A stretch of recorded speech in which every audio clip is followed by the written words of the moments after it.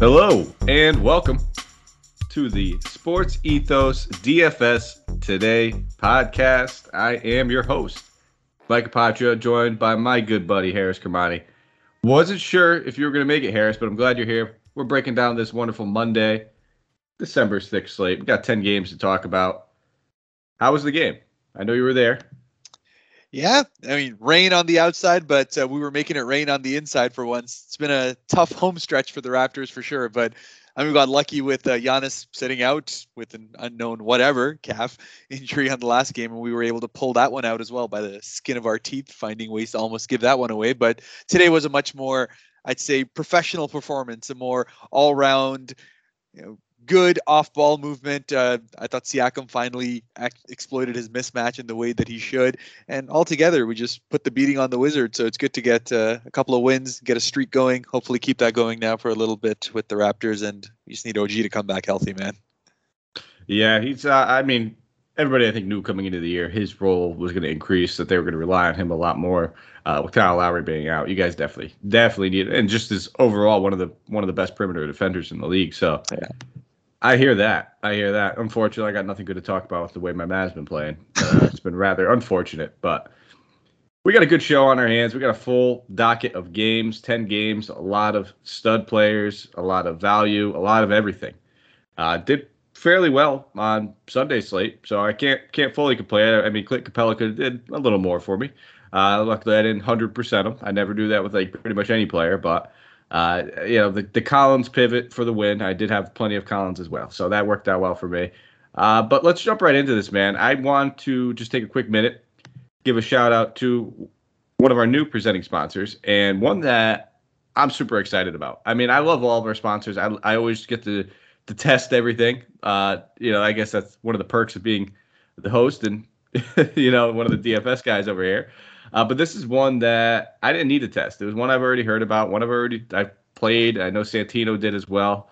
And it's Thrive Fantasy. So welcome aboard, Thrive Fantasy. We're now partnered up with them. We're working with them.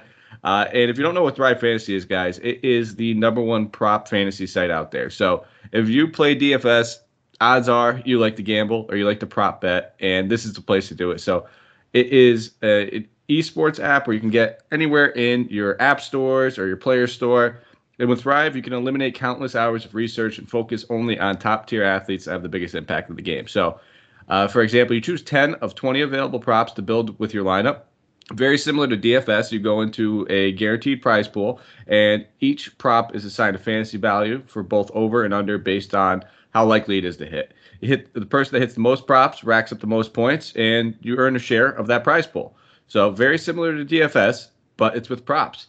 Thrive has over $50,000 in guaranteed prizes for weekly and for NBA, and has awarded over $6 million so far. And if you head over there, guys, use that promo code ETHOS when you sign up, and you will receive 100% instant first deposit match on up to $100. Download Thrive Fantasy on the App Store or Play Store, or just by visiting their website at www.thrivefantasy.com. Sign up and prop today. So I already know I'm already going to be dialing up some of these for tomorrow. I'm super excited. I think, maybe not on tomorrow's or on tonight's segment, but I think starting soon, we're going to be throwing in a little Thrive segment at the end of our shows of maybe one of our favorite prop bets. And you could just go on there as well and do regular props. If you bet 4 props and you win all 4, you 11 times your bet. So that was one thing I took advantage of for football today. Missed on one of them, of course, but still had a great time doing so. You could turn a little bit of money into a lot of money. And if you have an edge, props are the best way to do it. So head over there, promo code ETHOS. Let's jump right into this slate, man. Really looking forward to it. We have the Philadelphia 76ers traveling to Charlotte. They are taking on this battered Hornets team, one that we saw to play today, one that had a ton of fantasy value today. So right now, this game's coming in at a 219 game total. There is no spread. Hornets, we do not have the injury report, but as we know, LaMelo Ball, Jalen McDaniels, Terry Rozier, Mason Plumlee, all these guys are in the health and safety protocols. For the Sixers, Tobias Harris is questionable. He missed that last game due to an illness. And then we have Paul Reed in the G League. Grant Riller ruled out. Ben Simmons ruled out.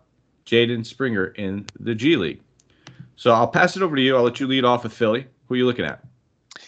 Yeah, and with the Tobias Harris questionable status, it really all just comes down to who's going to be the guy to be able to do the little bit more. We saw George Niang get 29 minutes, get to 27 and a half DK points, and he just always gives you that little bit of extra value when he's got that when he's got a shot going. So it's a nice spot to be able to look at. But beyond that, I mean, the Joel Embiid one, it really all comes down to which stud you're going to go with. You can't go wrong with Joel. I mean, 11,000. He's got a great matchup to be able to absolutely exploit here. Charlotte's just absolutely dead as far as size is concerned, and Philly's going to definitely be running through him. So he could very easily go ahead and put up a big 50-60 night over here and really take advantage of that. But the advantage you'll get is a lot of guards are probably going to be passing the ball into him. So, a lot of these other guys start to come into their own with potential to be able to get in. So we already spoke about George Niang and Tyrese Maxey at 6,700 is always one of those guys where, he's got the capability to be able to get to that 35 to 40 line, but it's almost like picking teeth as to which game will actually be in. Much like we have your Harrison Barnes, man, Tyrese Maxey's a guy I never get right. So he could very well go off and kick me in the teeth, but I'll probably end up fading him for that price tag.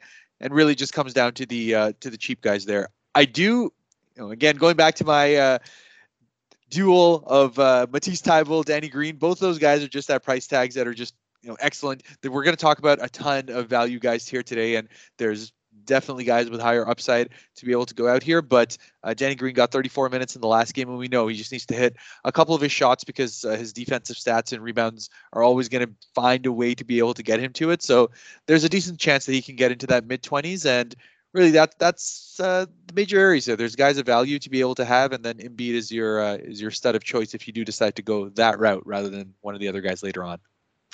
I can't argue with it. Yeah, I mean, this is a smash spot for pretty much all centers going against. They started Nick Richards today. They'll probably end up doing that again.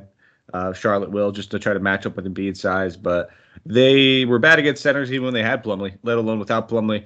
They're very vulnerable. This team gives up a ton of three-pointers.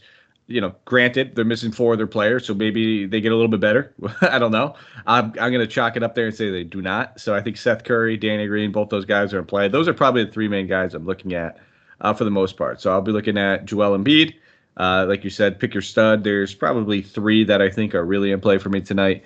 And then I think looking at a little bit of Seth Curry. He's never highly owned or anything like that. Price tag's pretty comfortable. It's a fair price tag for him. It's not a great. You're not going to get a ton of value. But this could feel like it's one of his upside spots. And then Danny Green, solid value, but like you said, we'll talk about a bunch of them.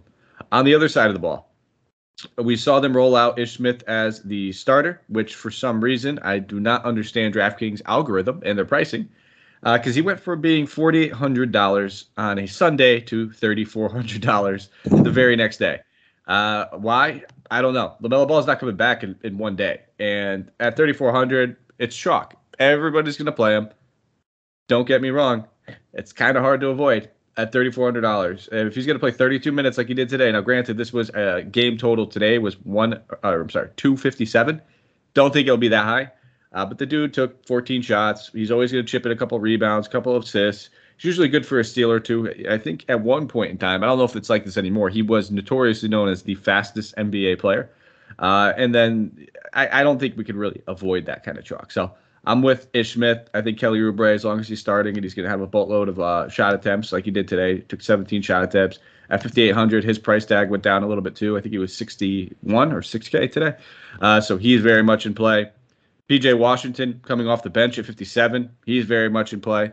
I mean, you could pretty much pick your poison. With all these guys injured, you could probably play any one of these starters and throw in, I would say outside of Nick Richards, and then throw in PJ Washington as well. And then even Cody Martin had a great game off the bench. Put up 37.5 DK points. He's 3,900. I still prefer Ish over him. But a lot of value here. Just a lot of guys that are going to see increased usage, increased shot attempts. I wouldn't say go out here and game stack it kind of like we did on Sunday and play 3 of them. I don't think I would do that with 10 games available. But I think 1, maybe 2 are definitely in play for me. Yeah, I think you hit the nail on the head. And the pricing, honestly, I was shocked when I first went ahead and looked at it. Everyone is down across the board. I mean, even Miles Bridges, coming off a 53 DK point game, has gone from mid 8,000s up to 7,700. And for me, again, that's small forward position. If I can get a Miles Bridges in for under 8,000, I'm always in play with that. He's definitely going to get all the usage he can handle. He's going to put up anywhere between 15 to 18 shots on this game. And even on a game where he didn't get all that many rebounds as he normally does, he was still able to put up 53. So it's a great spot to be able to have. You already hit on, the major value guys that pretty much everyone's going to have. Kelly Oubre at 58. It's a great spot to be able to do. A potential pivot is, I still think Gordon Hayward should be used a little bit more as far as these matchups are concerned. And frankly, he's kind of been a guy that has done pretty well against Philly. I think it's just a matchup he's kind of liked over his career. I'm not saying to go ahead and lock him in for 7,000, but he's probably more of a cash pick to be able to get to 5x. But yeah, with the amount of value that's on here, I think you could easily pick 2, if not, in my end, maybe you could pick 3, but 2 for sure. I'm thinking I'm going to have in most of my lineups just with how smash their values are at the moment.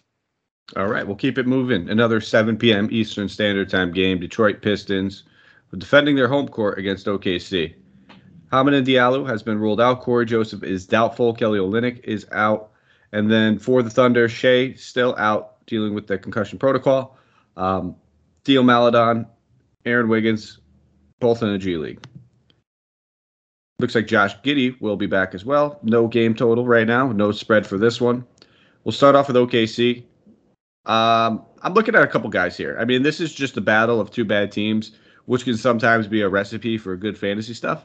So, starting off with this OKC team, I think Giddey coming in at 6,800 as the lone ball handler.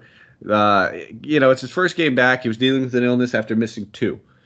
At 68, I don't necessarily love that price tag, but he definitely has the upside to pay off. No issues here. I think this could be one of those 35 DK point games where, yes, that's fantastic. Now at 6,800, there's some options out there that could put up 40 or 50.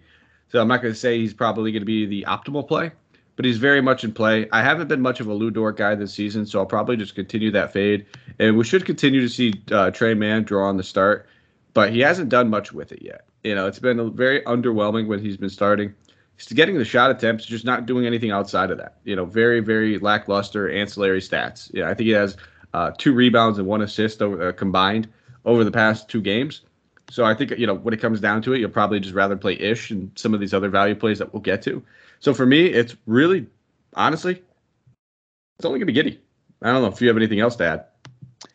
Yeah, I think Giddey's probably the most useful guy out here. I'm still interested to see whether they keep starting Ty Jerome. We played 35 minutes in the last game. Again, didn't do exceptionally well with the minutes that he had. He's never going to be a massively high usage guy, but he did put up 14 shots in that game. So even if he can get a couple more of those 3s to go, he could very well smash that up. But I'll keep an eye out for it. But again, at 3,800, you can go back to Cody Martin on the other side. A little bit cheaper. Ish is going to be used everywhere. So there's just better value plays with more upside. Because if you're going for any of these mid-tier guys, like you said, Giddey as well, 6,800, he could maybe get you 40 on a good night. But there's probably guys I can spend a little bit more and go for Miles Bridges at 7,700 and have the potential for him dropping to 50. So it's just pick your poison situation. But I think there's better value plays. But Giddey's definitely in play overall. Yeah, and I think Jerome was mostly starting with Giddey out. So yeah, I just don't see it. Maybe he starts over Mann just because Mann hasn't really done much. There's always that option. If that's the case, yeah, I'm in with that. I'm cool with him. On the other side of the ball, though, Detroit, who are you really looking at? Yeah, the Detroit situation is the same weird thing. The only guy that I've found myself trusting and who's definitely getting the minutes to reward that trust has been Isaiah Stewart. And it just comes down to, with everyone out, with Kelly Olynyk there is just in a situation where he's finally getting into that early to mid 30-minute situation, and he'll rack up your double-digit boards. And with even a couple of those shots going in, he'll probably get you that low-end double-double. And at 5,500, he's easily a lock to be able to get you in low to mid 30s as far as DK points are concerned. So, from a center, a few guys that have a safer floor at the moment for that price tag. And then, of course, the Jeremy Grant / Cade, any one of those guys have the capability to be able to do it. I probably like Jeremy Grant better than I do Cade, just because I find that Jeremy Grant is a usage hog. He'll always put up more shots, while Cade is still, I guess, being the nice little rookie and not being as aggressive as far as his shot making is concerned. So Jeremy Grant at 7,600 in what could be a potentially high scoring game of just bad teams trying to go up against each other, could find himself in a situation where he could be that guy who drops a 50 on that one. So, between him and Bridges, again, I'm still probably leaning Bridges, but I do like Grant at that power forward spot, a guy with high usage. And honestly, I swear one of these games the Deke Bay is going to turn it around, but don't hold it to me to be on this one because man, it just keeps hurting me. But I don't know, there's just something I like about him. I can't put my finger on it. It's like a bad ex-girlfriend that you just can't let go of. Yeah, that's a good way to describe it. You gotta let go, man. You gotta let go. I'm kind of right there with you. I think Stewart and Grant are my two top options here. I think both of them are very much in play. I wouldn't mind actually, I kind of would mind just because we have plenty of value, but I think Frank Jackson will probably see a decent amount of minutes in this one as well. It doesn't do much, very similar to Man that I was just talking about. It doesn't do much outside of scoring. It's only an issue with Frank Jackson, but with Corey Joseph most likely sitting out, Diallo already ruled out, you should see significant minutes off the bench, probably around that 26 to 30-minute mark. Wouldn't shock me right there, but not that interested unless he goes out there and drops 20 actual points. You're probably going to be missing out on some better value plays. On to the next 7 p.m. Eastern Standard Time game. It's the Washington Wizards traveling to Indiana, take on the Pacers. Justin Holiday, T.J. McConnell, T.J. Warren, all ruled out. Wizards on the second evening of back-to-back, so we do not have an injury report. We did know or did hear that Spencer Dinwiddie will sit out this game for rest. It's a back-to-back. He played on the front half of it, so that I think we could expect. It's a 2-11 game total. Right now there is no spread, but I did see that there were some rumors or some things swirling around a little bit that Washington was favored by like 4 or 5 points, which I thought was shocking. So if you still see that line out there anywhere, let me know because I would love to go bet that, especially knowing that Dinwiddie's sitting. But not really looking at anybody here on the Wizards. I haven't been playing many Wizards for the past couple weeks. I think if the one you could take a look at is always Daniel Gafford. But the minutes, they're not really trustworthy. They're up and down, so he's nothing more than a tournament play. Outside of him, though, not much interest. If you want more value, I guess another guard at around that 3K mark, you could look at Aaron Holiday. He generally has been drawing the starts, playing 30 minutes in the absence of Dinwiddie or Beal. Doesn't really do too much with them. Does have a little bit of a floor, I guess, around that 18-point mark or 15-point mark, where we're at 3K. It won't crush you. And then he could get you anywhere sometimes. I'd say on the high end, you're looking at 28, 29. But still probably prefer Ish over him.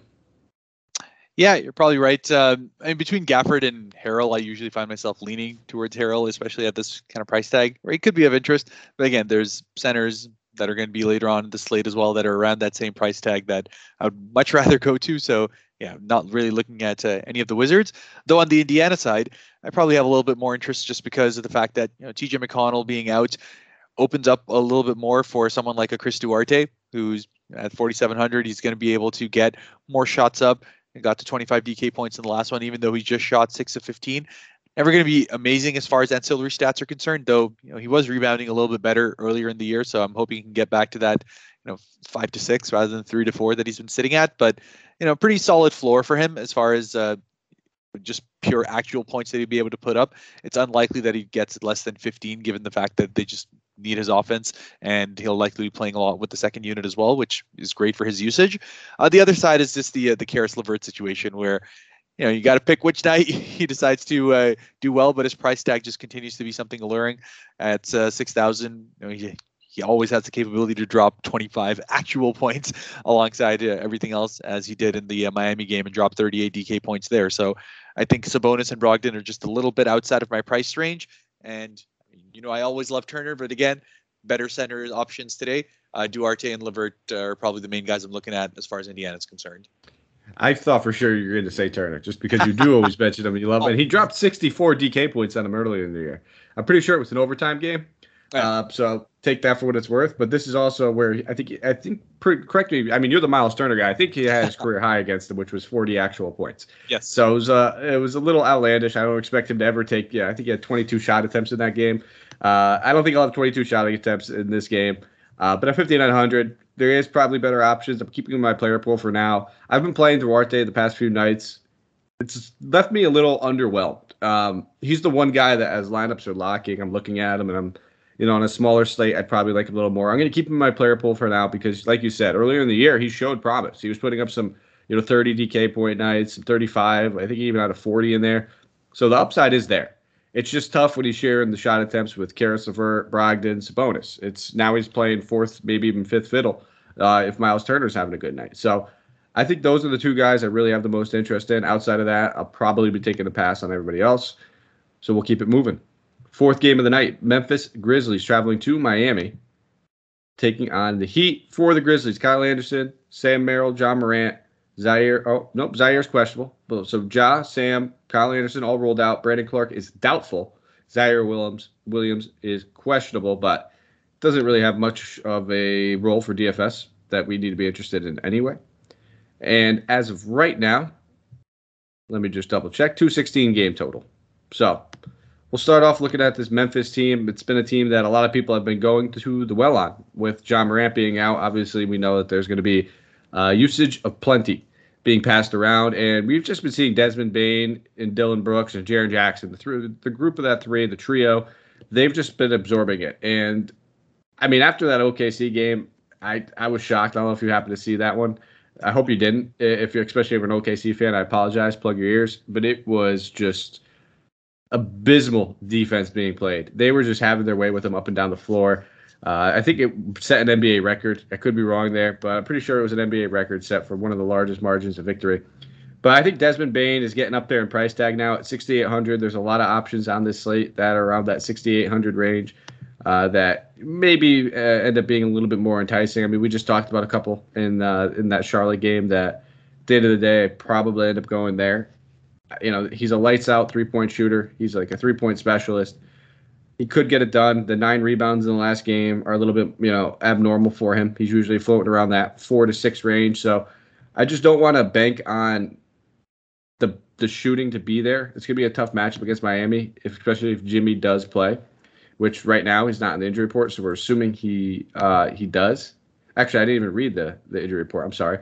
Bam is ruled out. Marcus Garrett ruled out. Markieff Morris is out. Victor Oladipo is out. And Jimmy's actually questionable. I'm expecting Jimmy to play in this one, though. So I don't want to just necessarily go right back to the well. I think Dillon Brooks is one guy at 6,400 where he's not even – over the past 2 games, I've been actually shocked at his shot attempts. This is one dude I was expecting to have the Desmond Bane shot attempts around the 20 range. So that should probably get back to the norm. But for me, I'm not gravitating towards this team that much right now. I think, Melton, Tyus Jones, both those guys are firmly in play just because we know that they're going to have the usage. Tyus Jones put a back-to-back 35-point DK games. He's going to continue to start a point guard. He's going to continue to play big minutes. He's good for steals. He's good for assists. He'll chip in a couple rebounds here and there. And then Melton, if they feel comfortable and they actually play him, like they played him 26 against Dallas. Yep. He could easily get it done any given night. So those are the 2 guys I'm really looking at. I know you're going to mention Jaren Jackson. You always do. I'm a huge Jaren Jackson fan, but let me hear the reasons. You convince me. Why should I play him? I mean, it all comes down to, first and foremost, about matchups. He's going to be up against most likely Dwayne Dedmon for this vast majority of it. Otherwise, they don't have much size. Without Bam over there, they just don't have a guy who can chase him out. And it's just one of those where he's definitely going to get up a large portion of 3-point attempts in a quick hurry. He didn't have a great game against Miami the first time around. Only played 23 minutes in that game. 0 of 8, but it was a game in which Bam did a lot of damage to him. So it's not like I'm jumping out of my seat to be able to take Jaren Jackson at 7,200, given that, you could go and get Oubre for 5,800. You can go and get, even Miles Turner or one of the other centers that are coming out for, slightly cheaper price with probably similar upside. But what you mentioned about Tyus Jones, DeAnthony Melton, those are probably the main guys I'd be looking at with this specific slate, especially Melton, which, again, he's into the 4,000s now. His minutes are consistently going up. And to me, it's a no-brainer that he should be playing somewhere near that 28 to 30 minutes. And I think they're finally finding that is absolutely the case. I mean, he's just such a positive on the defensive end for him. And even though his shot itself has been a little shaky, I mean, even at the free throw line, he's been just, stinking it up in the last couple of games. But he's always got that upside from the defensive stats so that even if his shots aren't necessarily going, he'll easily pay off that value. And I always like him for his price tag. Anything 5,000 and under, you can lock him in for me. All right, we'll slide over to the Heat then. If Jimmy plays, I think it's pretty simple for us. I'm not playing hero if Jimmy plays. I think Lowry would still be in play a little bit, and Jimmy's always in play at 9,400. That's a good salary for him, so I wouldn't mind looking at him. Don't know if he'd be one of my spend ups, but if Jimmy sits, Kyle Lowry, hero would be the 2 guys I'm looking at. You can even throw in a Duncan Robinson. I'm just not going to try to bank on 2 games like that happening in a row. So that's pretty much it for me. I'm not playing Dedmon at 5K. He's an okay play, but now he's getting to the territory where he's played two games in a row with 25 minutes or less. He had that 31 against Cleveland, but I just don't trust it. I need him to play 30 plus minutes in order for him to pay off that 5K salary for the most part in GPPs.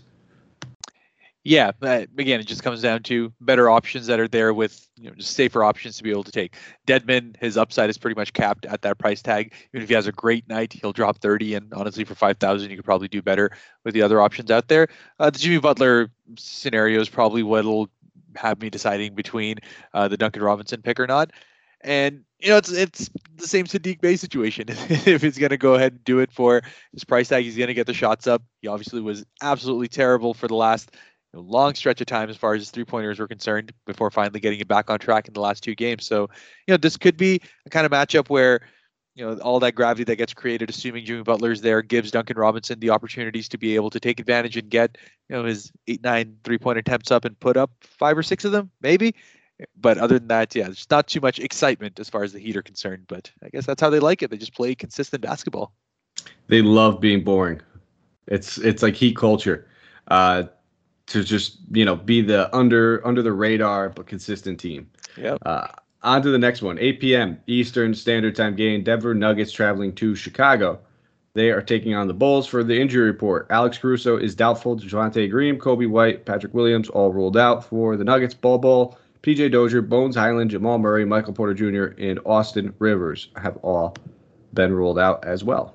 So still missing a lot of their wing and guard depth. 214 game total. Talk about the Nuggets. Jokic is 12K.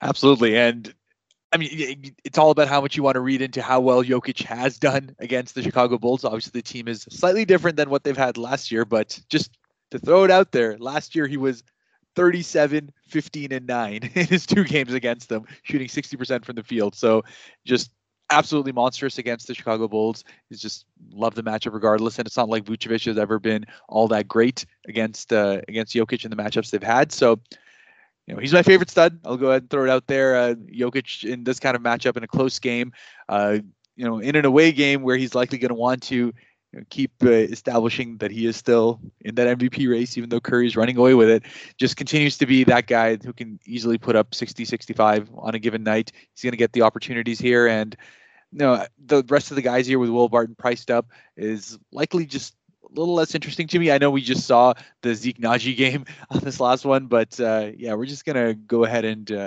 avoid that one. Don't want to chase too much of the box score as far as that's concerned. But the rest are just at pretty much fair price tags. Aaron Gordon, Monte Morris, all these guys are at pretty much capped upside as far as their prices are concerned. So it's really Jokic or bust as far as Denver is concerned for me.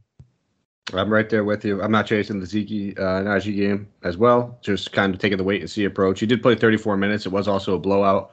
But even though it was a blowout, it feels like they're slowly integrating him a little bit more. So keep an eye on it. He could be a guy that if he's playing 24 to 25 minutes, we could start looking at. But as of right now, I'm not willing to put my bankroll on that. On to the Chicago side of things. Definitely gets a little interesting with Caruso being doubtful. I think Derek Jones Jr. comes into play as one of our more comfortable value plays at 3,600. He could definitely get it done for us. Has dual eligibility. Played 33 minutes in that last one. Only 8 actual points, but coupled with the defensive abilities that he does have, he's super athletic, super bouncy, can get the blocks, can get the steals. So I definitely wanted to keep an eye on Derek Jones Jr. Definitely think he's in play for value at 3,600. It has the makings to slate to feel very stars and scrubby. So one of the guys that you could couple with Ish Smith and some of these other value plays that we're going to get to in a little while. Outside of them, I just don't want to pay the premium price tags on DeRozan and Levine on this type of slate. So I think for me, it's really just going to be Derek Jones Jr. Yeah, it's the only guy I had lined up too. It's going to be a game I actually enjoy watching just because I expect it to be a super tight one all the way through. And DeRozan's been playing out of his mind, but hey, his price tag is not reflecting that. So yeah, no upside there as far as those guys are concerned. So just move it on. Moving on to the next game, we have Cleveland traveling to Milwaukee, taking on the Bucks here. 8 p.m. Eastern Standard Time game. Cleveland on the second end of a back-to-back, so no injury report for them. But for the Bucks, Grayson Allen, Giannis, and George Hill are all questionable. Dante DiVincenzo rolled out. Brook Lopez just underwent back surgery, so he is out as well. along with Semi Ojeleye. As of right now, this game looks like it's coming in at a 215 game total. I'll pass it over to you. Talk about Cleveland, and they've been red hot. Yeah, they've been really, really good. And it's really come on the back of a guy I just can't ignore anymore, which is Darius Garland. I mean, I've got him in my real fantasy teams all across the board, but from a DK standpoint, I've just been kind of been iffy as far as his price tag is concerned to see whether he truly starts to embrace his offensive role and get more aggressive on it. And that's exactly what we've been seeing in the last two games now. I mean, to put up 54 against Utah, excellent effort. 59 in the game before that against Washington, and he just continues to be just that much more comfortable. And we know Milwaukee's always going to be a super tough defensive matchup.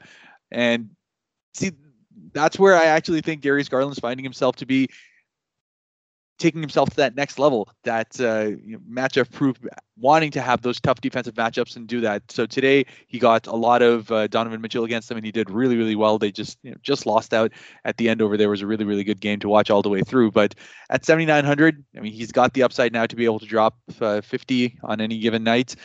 He's a guy you could probably go with as a good pivot. I don't expect that too many people are going to be jumping on him, and with that shooting guard eligibility, that just makes him that much more exciting to be able to pick. And otherwise, Ricky Rubio just continues to be in play all the way through. His price tag is pretty fair for what he can do, and it was really just a shot that needed to come back, shooting around 25 to 30% for like 5-6 games in a row. But he finally got himself back on track in this game. And even though the ancillary stats weren't necessarily there, you can usually count on him to be able to get 6 to 7 dimes alongside the trickle of steals and rebounds he gets. So if he gets a shot on track, he'll likely be able to drop 35, if not close to 40 as well. So he's also in play. I'm really just looking at the two top guys, Jarrett Allen and Garland. Both these dudes have just really taken their game. You said it with Garland to a new level this season.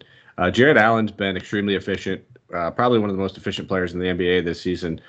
Coupled with his rebounding upside, where I can't even remember. Looks like back on Boston on November 13th was the last time he didn't have double-digit rebounds. But he's taken at least, feels like 10 shots a game.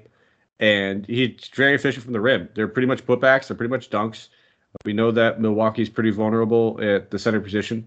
So 8,400, I'm not going to say he's my top center, just because I think there's some better value out there. But when you're looking at cash games and just you have the money and just somebody who routinely is putting up 40 DK points a night, he's definitely an option. And I think Garland, he's very much in play for me. I don't know if I'll fall on him all that much, simply because I think, I know you said you don't think he's going to draw ownership. I think he does, just because there's people at Box Score Chase that they're going to see 250 DK point games in a row. I normally don't love targeting guards going against Jrue Holiday. It's just a pet peeve of mine. I've been watching Jrue Holiday for the past, I would say, 6 years routinely, just because he's one of my favorite players. And he puts clamps on people. There's no doubt about it. The guy is extremely, extremely good. So I'm not going to say I'm going to avoid him. I'll keep him in my player pool. I just said it to start, but I don't know where I fall on ownership-wise. Like, how much do I actually get? Onto the Milwaukee side of things, obviously, we need to wait on Giannis. It's just that simple. If Giannis plays, we're probably not spending up on these guys like Jrue Holiday and Middleton, both of them getting a massive price increase with Giannis off the floor. Same thing with Bobby Portis now. He's up to 7,800, coming off of a big game.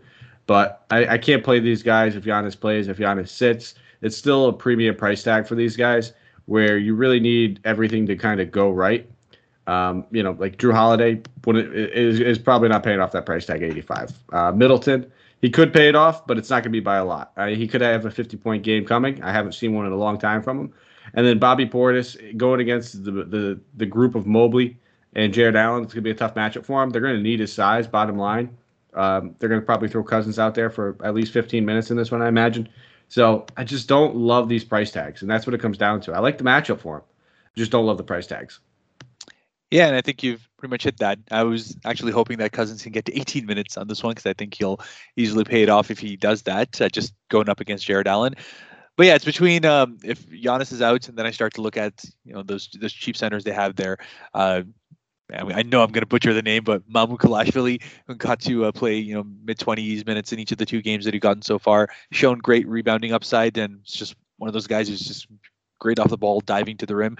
So at 3,400, again, centers is not often a spot that you can get decent value for that kind of price tag. So if Giannis is out, maybe he gets into my player pool as well. Just given everything else out there. But yeah, the rest of them are just priced too fair for my liking. Let's just put that. I'm so glad you attempted his name and not me. We all know how that would have went, man. It would have been brutal. Um, funny thing enough, I was talking with my buddy about it, and he's like, "Yeah, we were watching this Bucks game, friend from back home. So I was on speakerphone with him when the game was on. He was like, you know how long it took me to learn Antetokounmpo and how to say Antetokounmpo, and now they go out and get this guy. He's like, this is gonna take forever. He is a Bucks fan, so." Uh, looking on this next game, but before we get to it, quick shout out to Manscaped. Guys, head over to manscaped.com. We talk about them. We try their products. We love their products. And now I'm recommending you to do the same. If you use that promo code HoopBall20, you get 20% off plus free shipping on all their premium products, including their Perfect Package Kit, the Lawnmower 4.0, and everything else that they have to offer. The number one male grooming company out there. You hear about them a lot for a reason, and simply because they are one of the most notable. They are one of the most trustworthy. They also have one of the best customer service departments. So if you ever have any issues, they will be there to help you. And I can tell you, you probably won't. I've had the Lawnmower 3.0. My tracking says the 4.0 should be here in the mail tomorrow. But I have had an issue with 3.0 since I've had it. And it is all fantastic products, guys. So head over to Manscaped. Use that promo code HoopBall20.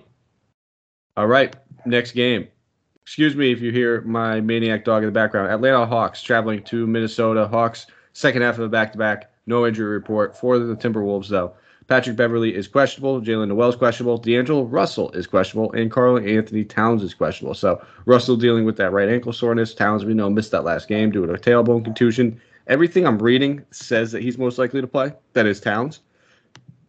But what are you looking at in this Atlanta team? Second half of a back-to-back for him.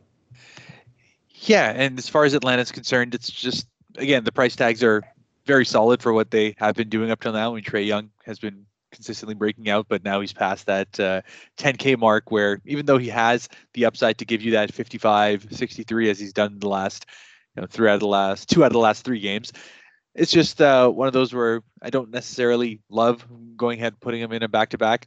Just don't think Atlanta likes to really drag their guys to play a lot of minutes in back-to-backs. They'll spread it out a little bit more and ensure that these guys remain fresh. Kevin Huerter stays in play for me just because he's getting his shots up now. And I mean, even if he had that 38 in the last game, not necessarily even chasing that, it was just more confidence for how he's playing and getting that usage. He's definitely enjoying the time that Bogdan Bogdanovic is out. He's been the major beneficiary as far as usage rate is concerned. So at 5K, he's definitely in play for me. Again, with that small forward eligibility, becomes a guy that I take a little bit of interest in. And John Collins, at 7,100, he's probably the one guy on a back-to-back situation where they'll probably still run him out there. I mean, the last back-to-back they had, he still had, I believe, 34 or 36 minutes on the second one. So pretty solid play as far as he's concerned. But not too much interest from an upside perspective. But I think in Kevin Huerter, they have a guy who can at least give you 35 for his price tag at the moment. Yeah, and I actually want to keep an eye on Trae Young just because he came into Sunday's game questionable with knee soreness. And then at one point he banged his knee in the game and he looked like he was not like necessarily hobbled, but he was wincing a little bit. He was rubbing it. So this could be a scenario where we end up seeing him sit. We don't have the injury report, so we don't know yet, but it wouldn't shock me if he does. And if that happens, I think, DeLon Wright, Lou Williams, both those guys would come into play. And then obviously big boost for guys like Collins, Huerter, Gallinari. So that's kind of the situation I'm monitoring, but I think Huerter's in play either way. The dude's just been lights out. He's been one of their big guys that has stepped up in the absence of guys like Cam Reddish.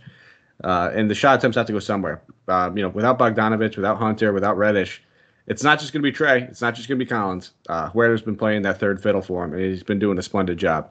Dual eligibility, that always helps.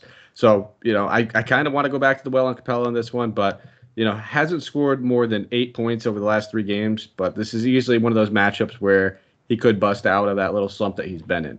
It is a back-to-back, which always worries you, especially when you're talking about guys with limited minutes and this and that. And, he's dealing with Achilles soreness probably for the past 3.5 years, it feels like. But I love targeting centers going against him, going against Karl-Anthony Towns, so I'm going to keep him in my player pool. So it's really just Collins, Huerter, Capella for me, unless we see Trae Young sits, and then I think we could take some stabs at some more guard value. Just when, why not get more? I don't think we have enough on this slate. Sliding over to the other side of the ball, a lot of names questionable here.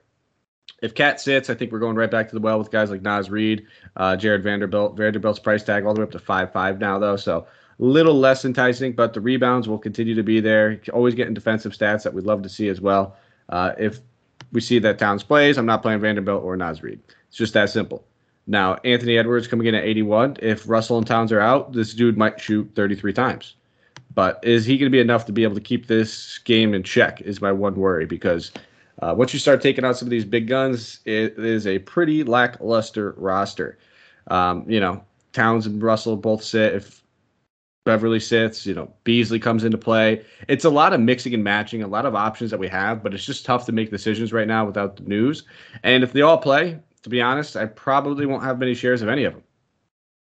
Yeah, it's completely fair. And honestly, I'm surprised that Karl-Anthony Towns is actually leaning towards the probable side, because one, I watch a lot of Minnesota games, and that fall was nasty. It was really, really like bad, straight onto his tailbone. I was actually worried that he wouldn't be able to really walk too well after that. He had to go straight to the bench. He had to lie down completely sideways, and it was bad. So I'm surprised that if he's able to get through, I think he might just be, warrioring it. But I don't think he'll have the mobility. Is that a pun because he's eventually getting traded to the Warriors? I hope. Well, I don't know if he'd want to be able to get into that scenario, but that'd be cool. But yeah, as far as Cat's concerned, I mean, the price tag continues to be amazing for me anytime under 10K. As I've said, not only in my articles and all the pods, I love taking Cat in any of those scenarios, but not in this one, because I just don't trust him to be at 100%. Just given the fact, the way that he fell, I just can't see anyone coming back from that right away. Malik Beasley, though, is in play for me, just because I think D'Lo has been one of those guys, similar to, we talked off air about Porzingis, that guy who's just always nicked up, always finds a way to be off the floor on just basic things. In this case, he's got ankle soreness, and I wouldn't be surprised if he went up and sat. And because of that, Malik Beasley got an opportunity to put up another 19 shots, as he did in the Brooklyn game. And even though he was 6 of 19, he was able to pay off his value there. And he's always got enough upside to be able to hit those threes. He's not going to shoot 28% from three, given most scenarios. He's been a pretty close to 40% shooter for the vast majority of his career. So I like him as an actual player, and I think this is one of those games where, if any of these guys are out, I think Malik Beasley is the one who could have a big night and be good value for you. I'll never forget when his dad shunned me on Twitter.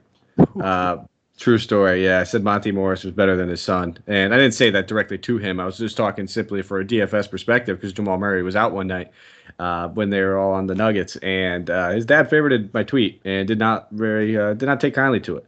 But it's still true. How did Beasley do that night? I think Beasley actually outplayed him. I'm not gonna lie.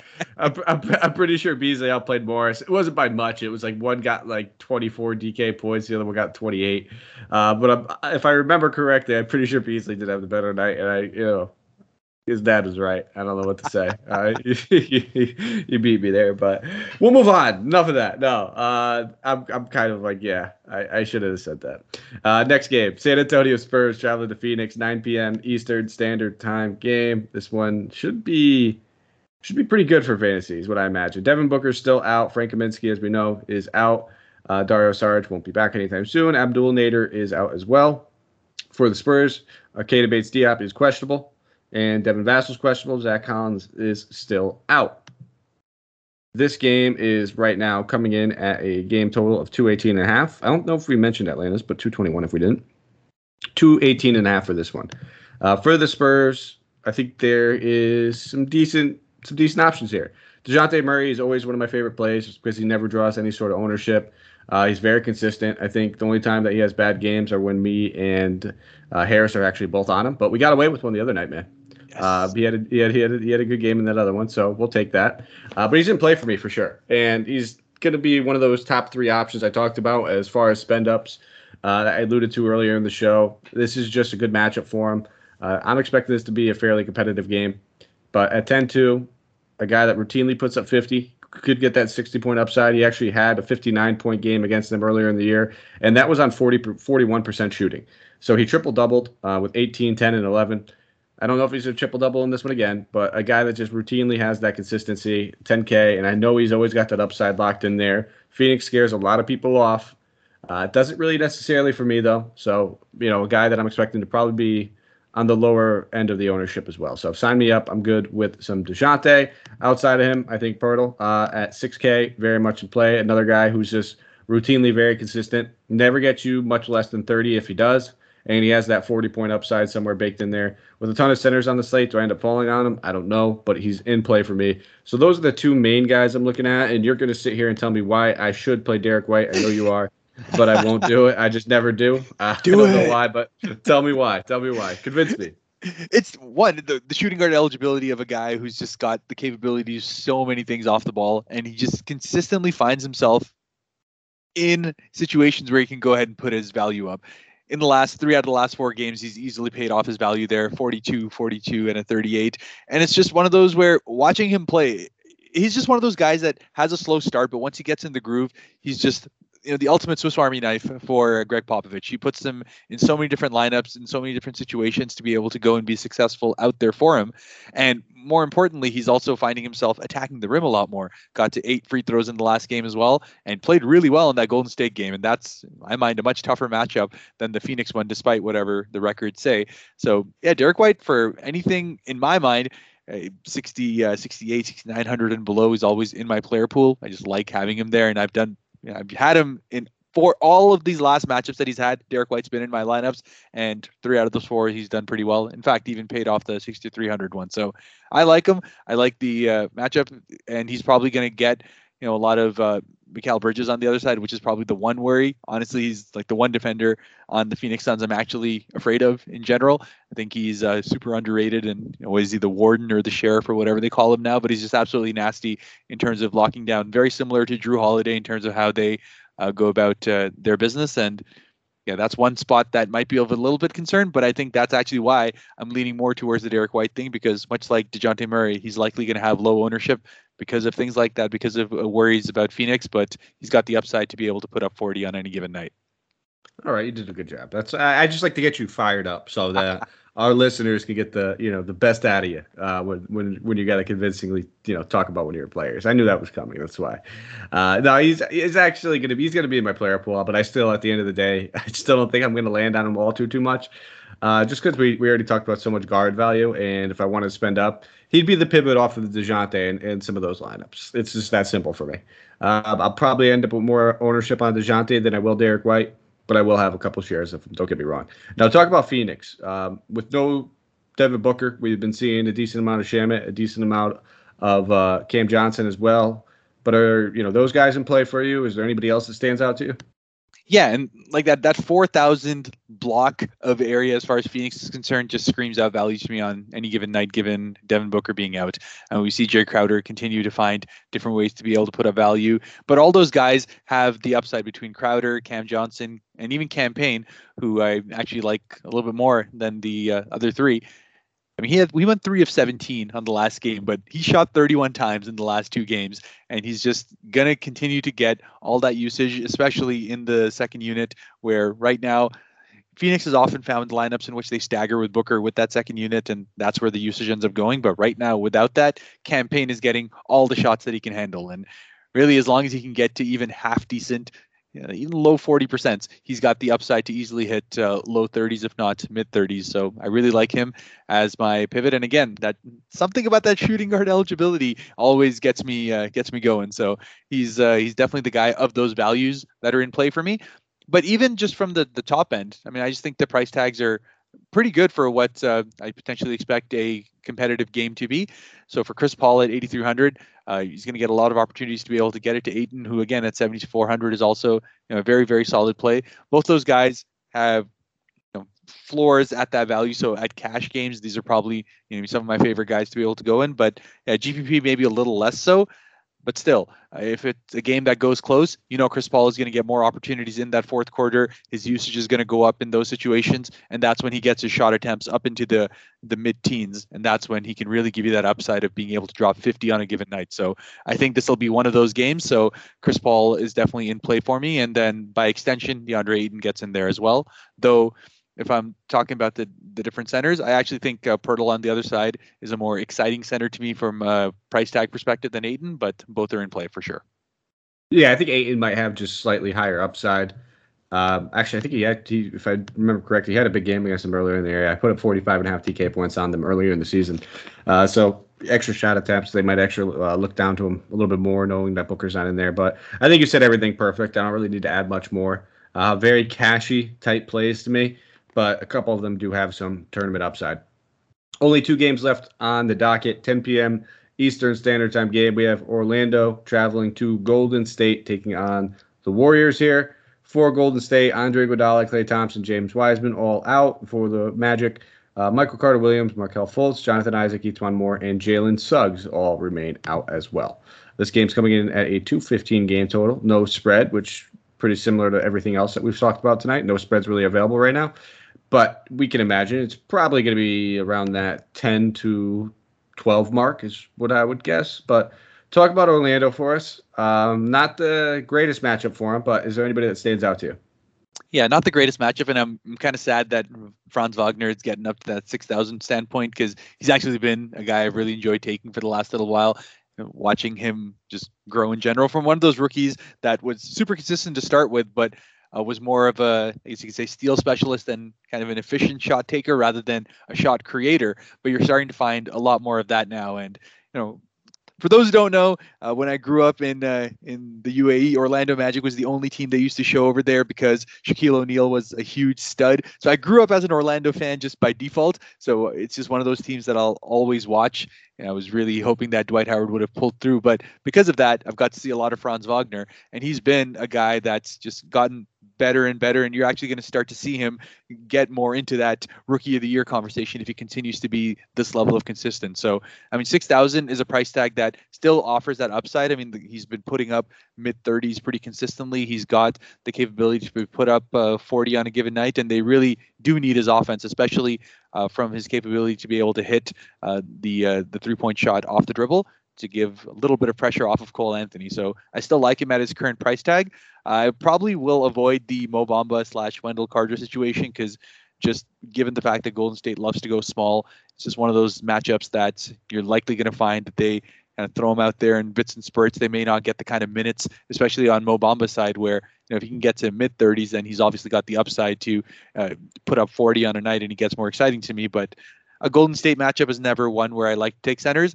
So Franz Wagner is the main guy in play for me, and Cole Anthony will likely be a pivot off. But to be honest, at that 8,000 price tag, there's Darius Garland going back as far as Cleveland's concerned. That's probably more exciting to me, but he might be a pivot off that for me. Yeah, I don't really like anybody in this game in general for the most part. I think, you mentioned Cole Anthony. He's a solid option. If this game were to stay close, it's going to be a lot due to him and a lot due to that front court. We said it plenty of times. Golden State limits other centers. There's only one way you can kind of counter that, and it's beat them down with that lineup. But odds are they're going to get taken advantage of from behind that 3-point line with Steph and Poole, even Wiggins. So I'm just not really enticed by this matchup all that much on either side of the ball. I don't want to pay the 11-7 for Curry, knowing that we have Murray at much, much cheaper price tag. We have Jokic for only $300 more. I'd rather go to both those other options. So sign me up over there. And everybody else is just appropriately priced. Jordan Poole is continuing his breakout tour. We've seen a couple big games in there, but the games that aren't big, he's not paying off that $6,200 price tag. So I don't see myself going to much of anything outside of, maybe a couple of pivot plays. And if I play anybody on Orlando, I'll probably want to run it back in the lineup where Steph is one of my spend ups, something along those lines, because if this game stays close, Steph could easily put up an actual, 35-point game here, in which all of a sudden you're looking at 50 to 60 DK points. But I'm just not going to do that in, cash or GP or single entry GPPs or anything like that. It would mostly be like a multiple lineup type build. Fair enough. I think the one guy on Golden State I'm probably looking at is just Otto Porter, given the fact that he got the rest game off, and they usually find that they'll play him more minutes in the first game and then kind of have him relax off. So I could easily see him getting to that 30 minutes mark for them. And, at 4,600, he's had 2 out of the last 3 games where he's done really, really well, just because of the fact that he's one of those Swiss Army guys. He's everywhere, and they're getting more shots out of him, and just in more lineups that he's involved. Even when Poole's running the offense, they'll have him there, and then still run him with the second unit as well. So just a lot of different options to be able to put him in, and that small forward eligibility at 4,600, I think he's in play for me. All right, final game of the night. It is a 10 p.m. Eastern Standard Time game. LA Clippers traveling to Portland. For the Clippers, Batum has been ruled out despite his questionable tag on DK. Kawhi Leonard's still out, as we know. He's not going to be back, if even, until maybe March. And then for the Trailblazers, Damian Lillard is out. CJ McCollum is probable. Anthony Simons sprained his ankle in that last one. Looked pretty bad. He's probably going to miss at least a couple weeks, is what I imagine. He is ruled out. Nasir Little is questionable. Right now, this game looks like it is coming in with a game total of 221.5. So a nice little late night hammer. Is expected to be pretty high scoring. So why don't you talk about this Clippers team? Paul George at 10-6. Do you prefer him or Murray? Between them, I definitely prefer Murray, and honestly, Paul George is like of the three major big guys between Murray, Embiid, and Jokic. They definitely take the cake of the ones that I take. So Paul George is likely not, and honestly, none of the other Clippers are really jumping out to me. Though, in a matchup where you're likely going to see Nurkic get to play more, Zubac definitely comes into play. It's just one of those matchups where he gets to bang against a guy. Big muscular one, gets to have the opportunity to play somewhere close to that 29 minutes that he got to do in the last game. And he got up against Rashawn Holmes, got up against Metu. He's likely going to get that kind of scenario again against Jusuf Nurkic. So that upside gets there. He's going to get his double-digit rebounds. He'll probably get the opportunity to put up anywhere between 6 to 8 shots, and he's always super efficient there. So a low-end double-double with a couple of defensive stats there will easily get him into that low 30s. So he's definitely in play at 5,100. Beyond that, if you look at the box score, Marcus Morris has been excellent over the last 2 games. It's just one of those guys that Clippers just need the offense from, just because outside of Paul George, both Reggie Jackson and Eric Bledsoe have just been terrible from an efficiency standpoint, especially Eric Bledsoe. So they've had to find more guys to be able to help them out. And with Batum out, you've been finding more lineups in which Marcus is going to get his opportunities. And I said, if it's not him, then Zubac is going to be there. So both those guys are my major guys to be able to look at. Yep, perfect right there. George and Morris are the only 2 guys I'm looking at. On the other side of the ball, Dennis Smith Jr. starting in place of Simons and Lillard, getting an extremely expensive price tag now. Went all the way up from near minimum salary at $3,400 to now $5,300. So came out, had a great game, took 14 shot attempts, ended up putting up over 40 DK points. I'm a big Dennis Smith Jr. fan. I thought this guy was going to be the truth. I really did when he was selected in the draft. I wasn't sad to see him go because it ended up getting us a return of Kristaps for pennies on the dollar.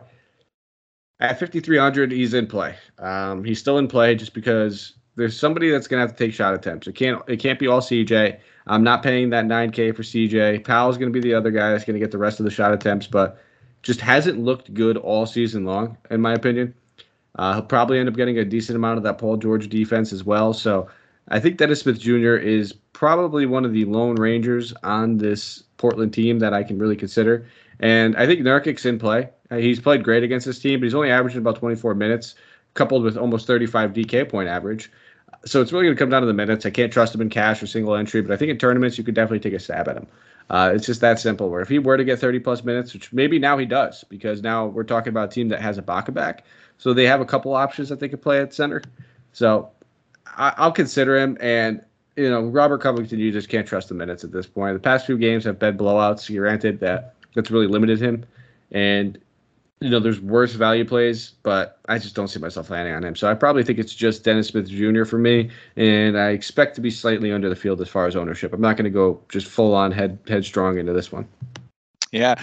Well, on the topic of Dennis Smith, I'm actually surprised you had a more positive outlook, because I have other cousins in Dallas, other big Mavericks fans, and they're just super jaded about Dennis Smith. Just the way he not only played, but just the attitude, everything about him just screamed that he was much bigger than he was. So it was just one of those scenarios where obviously didn't work out well for him. But yeah, tonight, absolutely a great play at 5,300. He's got the upside to be able to put up points in a hurry, and he's just one of those usage hogs, very similar to like a Dylan Brooks kind of scenario, where if he has an opportunity where he can go ahead and put up as many shot opportunities or be involved in as many plays as possible, he's the kind of guy to hustle and get it done. So I easily see that that upside of him getting to that 40, somewhere close to it. So much like Ish Smith was earlier for Charlotte, even though the price tag should probably be somewhere around the same as this one, it's one of those guys who are definitely going to be able to put up big nights. And he's probably the other guy on my pool is Norman Powell. Just as you said, someone's got to put up the shots. I think his price tag just keeps falling to a point where it's just, for a guy who's going to get the kind of minutes that he is, he's probably going to get to that mid to low to mid double digit shot attempts. Yes, he hasn't been great this year, but it's just one of those where Norm just needs to see it go through the basket once, and then he can get his groove going. I've seen it for too many times in Toronto for to be able to put that past him to be able to get out of the groove. So I do have him in my player pool, but yeah, just I'm so sad about Robert Covington. I swear he's one of my favorite players in the league. I hate how Portland uses him. They don't use him in any sort of usage. They have him sitting in the corner, and then they're hoping that he can get on help defense. Is just terrible. I don't know what Portland's doing, and it's my side rant. I hate the Blazers team right now. Side rant noted. I agree. They do not use him correctly, and they look like they're trash. So, yeah, no, Dennis Smith, I'm not. Maybe I don't fault him just because he got his Kristaps. Like I said, he did nothing for Dallas, but it was basically, him and who else was involved in that trade? Now that's slipping my mind. Somebody not useful, and we ended up getting a good return. We lost a first-round pick. We don't have any anyway, so I'm not going to complain about the return that we got for him. And that brings us home, man. So that brings us to our player tier segment. So talk to me. Who's your expensive? Yeah, and spoke about it earlier. Between the three main guys, Nikola Jokic is my favorite of all of them. Just one, purely from his upside perspective in a close game. That's where you want to be able to take him, much like Giannis, one of the best per minute DK points producers in the league. And he's just got the upside to be able to drop you high 60s. He's had great matchups against Chicago. He's had great matchups against Vucevic when he was on Orlando as well. It's just been one of those matchups where he just goes ahead and thrives. So, as long as this game stays as close as I think it's going to be, I think it might actually be the most fun game of the night to watch. And I think I'm going to enjoy watching it with Jokic as my stud. I agree. He probably would be mine as well. But I'll go with DeJounte then at 10-2. I mentioned everything about DeJounte before. Consistent. I like the matchup. Expecting this game to stay closer than most people think.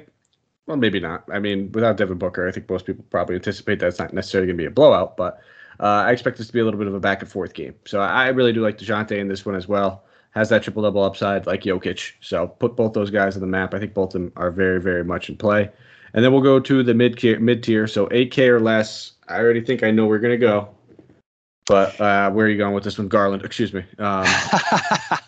Yeah, you pretty much hit it. But then it was between him or Miles Bridges for me. And I think Darius Garland is just in a scenario where, as I said, he's become matchup proof. He's got everything going right for him as far as his confidence is concerned. And he's just one of those guys that loves to follow up one performance with another. Even not looking at the 50s here or earlier on in the season, it's just scenarios where he can go ahead and put a couple of really good games together, and then he'll just have a really bad dud. Hopefully it's not going to be in this game. I don't think it is, just because of how Cleveland's been playing as of late, but just everything about him, everything about this kind of matchup, especially with the Giannis news still coming out. If he's out for sure, then 100% Garland becomes my guy. Otherwise, I may go a little bit towards Miles Bridges. Yeah, I think I'm starting to know you very well, Harrison, the guys that you like to play. Like if at the end of the year when DK sends you that email saying these are the guys that you played the most, I'm pretty sure I can do that for you. I mean, like I could just send you who does Harris like to play the most, and I'll probably get at least like 6 of the 8, is what I imagine. But yeah, I'm with you. I think he's a great play. I'll probably go with another Hornet. I know you said Bridges as well, and it'll probably be Kelly Oubre Jr. at 58. Just like the price tag, like the volume of shot attempts he's been getting, and will continue to get with these two guys off the floor in the backcourt. So I like me some Kelly Oubre, especially because now that we know, what Harris is asking, girls in the bar, is, dual eligibility is a big thing for him.